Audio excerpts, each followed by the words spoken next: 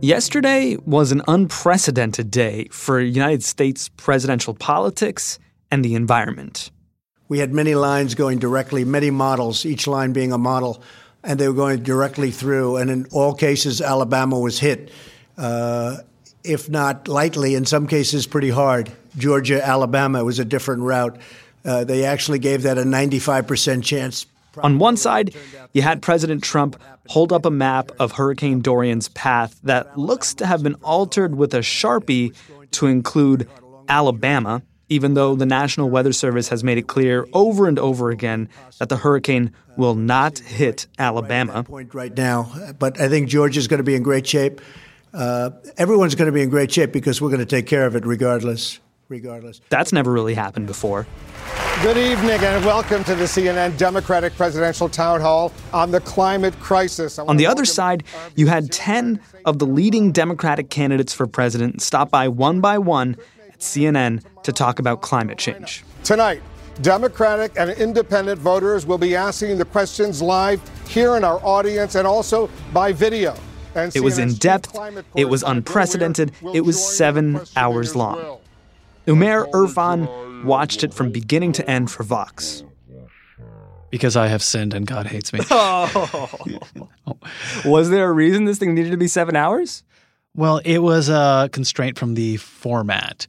The backdrop of this is that the Democratic National Committee, which manages the presidential debate format during the primary, has in its rules that you cannot have an outside debate, that candidates cannot participate in something that isn't sponsored by the DNC, lest they'll be barred from the main stage. And they also voted down holding an official climate change debate. That said, in their rules, they do allow forums and town hall format type events. And this is the loophole that CNN decided to exploit. But what that means is that you couldn't get the candidates all on stage at the same time. So the result was back-to-back-to-back-to-back interviews. Do you remember the order it went in? I believe it started with former Housing and Urban Development Secretary Julian Castro, and then a whole bunch of blank space. I'm going to say Castro, not Klobuchar, someone else. No, it was Castro, Yang. Klobuchar? No, she was after the break. Klobuchar, Yang. Oh, wait. Kamala? Castro? Yang. Castro, Yang. Kamala Harris. Klobuchar? Yes. Klobuchar. Biden? Bernie. Warren. Buttigieg. Beto. And Booker. We did it, Umair. Did we? Doesn't feel like we did it. So each of these candidates comes out, does 40 minutes, cut to commercial, cut to Hurricane Dorian, go to the next candidate. How did the candidates do in this long form? It was the polar opposite of the debates where it's like, Beto, 1 minute, Biden, 1 minute, 20 seconds to respond. This was take as much time as you need, go to town, sit down on this chair. The candidates did pretty well with this format, and some embraced it far more than others. Senator Elizabeth Warren really looked like she was in her element. She had some coffee. She was animated. She was engaging with all the audience members. Lots of jokes. Let's bring in Diana Krantz from Philadelphia. She's retired. She's working on her second novel. Diana, what's your question? Wow, Diana. Okay. What was the first one? I'm not going to say. Oh, okay. This was your big chance. This is the climate. I'm trying to help here, Diana. Okay. A lot of them got to flex their muscle and humor and also their policy chops, and also direct the conversation towards what they think are their strongest suits in this issue in terms of fighting climate change.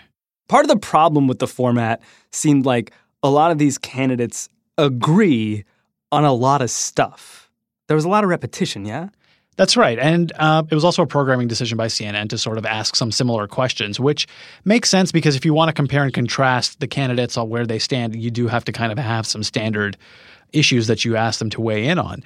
And they did on things like fracking, on nuclear power, on whether or not they would have a carbon tax. And so those particulars were pretty standard across the board, but they also pressed them on some of the particular issues that the candidates considered their strong suits, like former Housing and Urban Development Secretary Julian Castro was asked about housing policy. I want to make sure that people are protected, and that's why we would make an investment in the National Flood Insurance Program, not only to make sure that it's around, but to strengthen it and improve it for everyday Americans who need it. And, Andrew Yang was asked about some of his technology-oriented approaches to combating global warming. Because you want to invest in these new technologies. I do. Like space mirrors and, as you point out, cloud seeding, which is actually spraying sulfur dioxide into the atmosphere. Why divert federal money, which is obviously scarce, to these unproven and potentially risky ideas when there are known solutions out there that we all know, solar power, wind, stuff like that we know already works?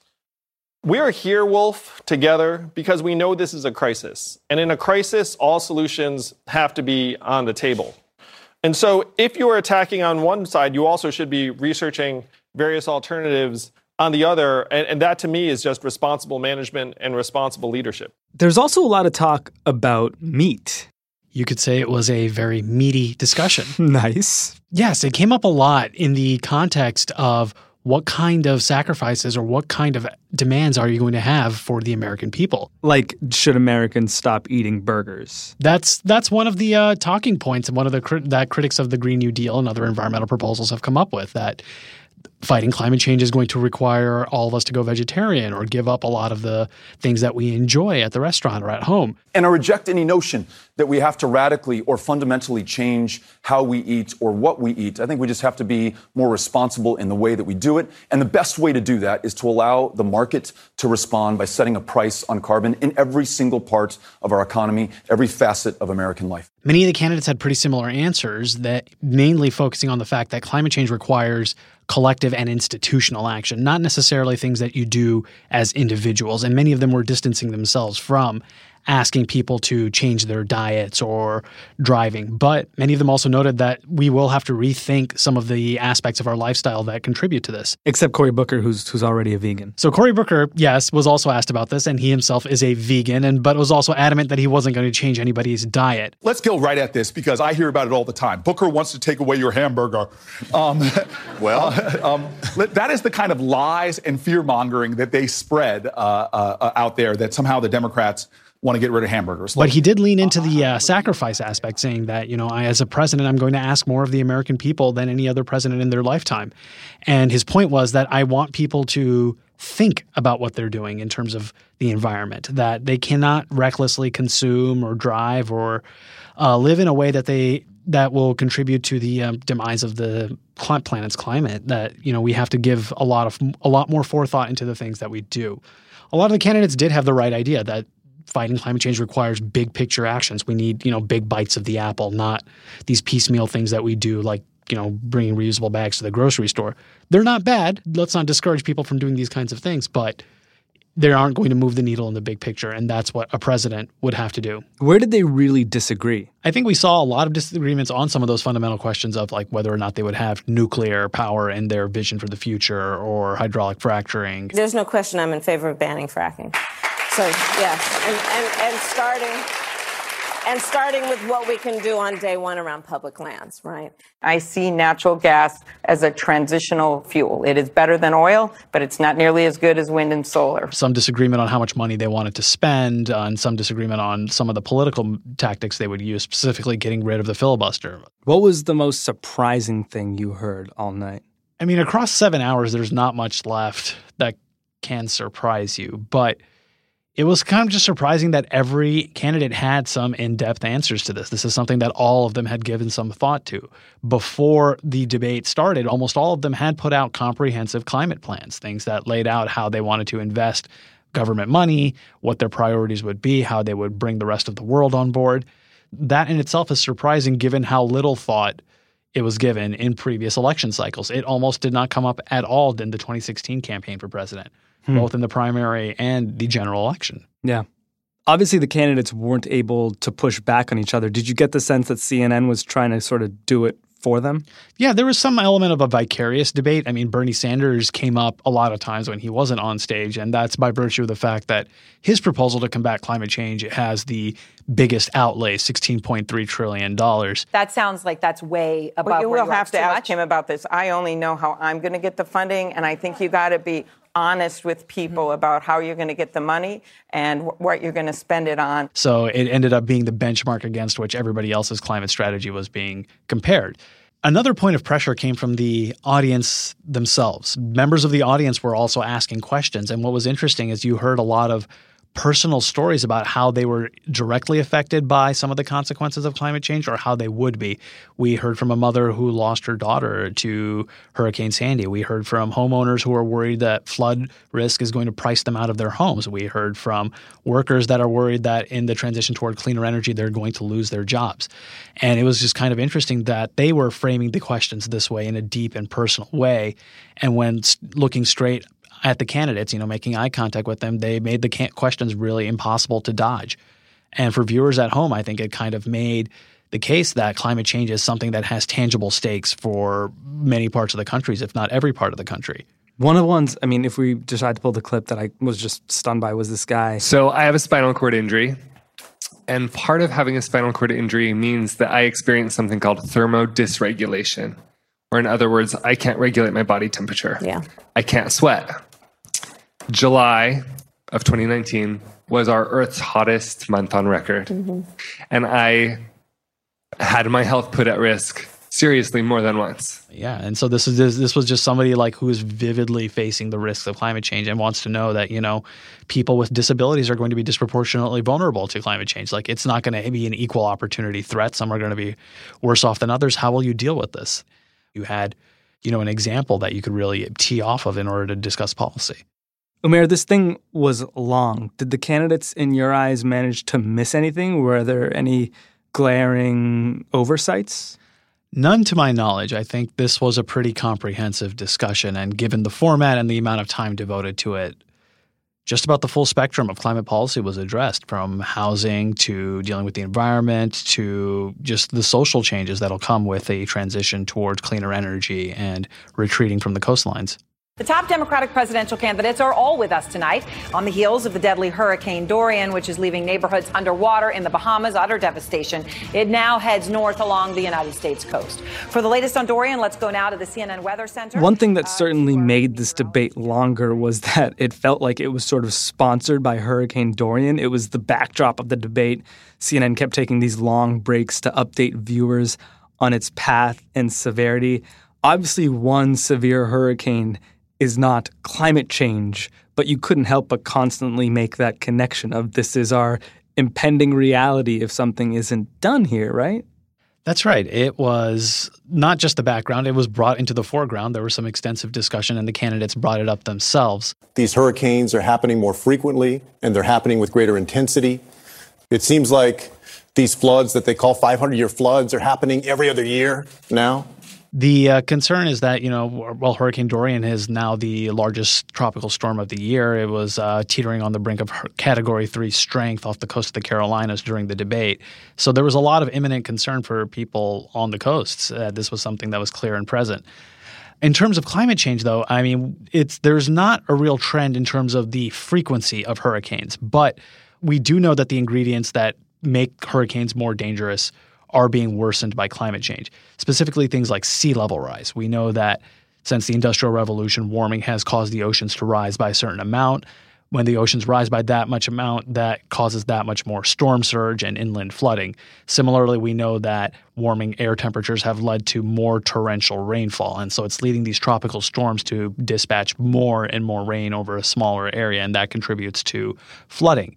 Another trend that we're starting to get a sense of is that these hurricanes are starting to move slower, or that they tend to park in a certain area for a long time. We saw Hurricane Dorian park over the Bahamas and, just wallop the islands there for several hours, much longer than it would have if the storm kept moving. So these are some of the trends that were exacerbated and we expect to see more of in the future. The constant referencing of Hurricane Dorian was a reminder that this is an international issue, obviously, but so much of the town hall was focused on what the U.S. can do to slow or stop climate change. How much is the U.S. responsible for global climate change, and what role should it be playing in slowing it down? Several of the candidates pointed out that the United States is only 15% of global emissions. The rest of the world makes up 80%, 85% of the problem. If we did everything perfectly, everything, and we must and should, in order to get other countries to move, we still have to get the rest of the world to come along. And the fact of the matter is we have to up the ante considerably. That's true, but if you look at historical emissions, if you look at the cumulative emissions put out, the United States beats out the rest of the world by a long margin. It means that basically most of the CO2 that is in the air, or that a large part of the warming that we've seen so far, is due mainly to the United States. And so we have sort of a historical obligation to combat climate change if you look at it from that perspective. The other thing is that the United States has a high amount of per capita emissions, meaning that while China and India may start emitting more than the United States, they have 1.5 billion people. They're dividing those emissions into much smaller pieces per person. We have much fewer people, and our people in the United States have a much larger carbon footprint. We have a disproportionate share of the global contribution to climate change.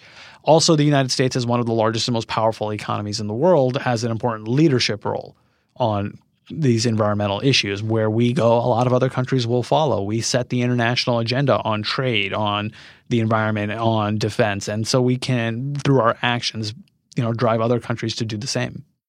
But of course, a fact that was not lost on these candidates last night is that we have current leadership doing absolutely nothing, if not actually contributing to this issue. How are they dealing with the political reality of climate change in the United States? I mean, yes, it was fun to dunk on Donald Trump and some of the things that he said about climate change. Just today, the Trump administration announced plans to overturn requirements on energy-saving light bulbs. It's obviously a move that could increase greenhouse gas emissions. Would you reinstate those requirements as president? Do you think that the government should be in the business of telling you what kind of light bulb you can have? Oh, come on. Give me a break. But the bigger question, though, was what will they do with the political power they have once they're in the White House? And that's where the question about the Senate filibuster, became really important. That, if they don't have a strong majority in the Senate, what levers will they pull in order to drive their climate agenda? So some of the candidates talked about how they would work with states and cities and try to bypass the federal government. We are underway on a climate action plan. We were one of the cities that committed, joining with cities around the world to live up to the Paris commitments, even if our national governments are failing to do it. And some of them were talking about using their executive power, writing executive orders. But then that also left the question of, how do you ensure that the following president doesn't undo everything you did just the way Trump is doing with President Obama? So that was a difficult question for some of the candidates. And yeah, it's a really tough one to answer. How do you ensure you have a lasting legacy without the overwhelming political support that our political system demands? That we got a good sense of. I think some candidates had better answers for that than others. I was part of a committee hearing during which the underlying premise of the hearing was to debate whether science should be the basis of public policy. This on a matter that is about an existential threat to who we are as human beings. Senator Kamala Harris, for example, was pretty adamant that she wanted to get rid of the filibuster. If they fail to act as president of the United States, I am prepared to get rid of the filibuster to pass a Green New Deal. Whereas, Senator Bernie Sanders said that he wouldn't. But what I have said repeatedly is we need major filibuster reform. And second of all, just as Bush got through major tax breaks for the rich through the Budget Reconciliation Act, we can do that as well. You mentioned how this has basically never happened before, how certainly we haven't seen 10 major candidates from either party come sit down for 7 hours and talk about one issue, but also that in the 2016 presidential election, not nearly as much attention was given at any point to the environment specifically. Watching it, I couldn't help but feel that this in some way came out of all of the momentum and enthusiasm behind the Green New Deal. Absolutely. This was a product of a nearly years-long organizing effort by environmental activist groups, in particular the Sunrise Movement. This is the group that has made the Green New Deal their calling card, and they have forced every candidate to weigh in on it. The Sunrise activists were the ones that were actually campaigning outside the headquarters of the DNC demanding a climate debate. We asked to go up and have a meeting with members of the DNC, and they refused. They locked the doors on us, and you can bet when the oil and gas lobbyists come here, they don't get the doors locked on them. and they got most of the candidates to actually agree that they wanted one as well. So they were able to build a core of support for hosting an event like this in the first place. And by, holding up the Green New Deal as their essential platform, they were able to get the candidates to weigh in on it and talk about where they stood in line, where they disagreed, and then offer up their own more robust versions of it. So they really set the agenda here. And what did they get now that we've had kind of sort of the first climate debate in the history of the country? What feels different today? Nothing. You're asking me in the morning after I was up till 2 a.m. last night. I'm sorry you didn't sleep. It remains to be seen is the frustrating answer to this. We don't know how the ratings shook out. We don't know how it's going to be reflected in polling. But we do know that presidential campaigns are taking it seriously, that this is now something that is front and center on the agenda for who is going to be the Democratic nominee to be president. And it will likely carry over into the main general election campaign against whoever will face Donald Trump. This is an issue that is now impossible to ignore.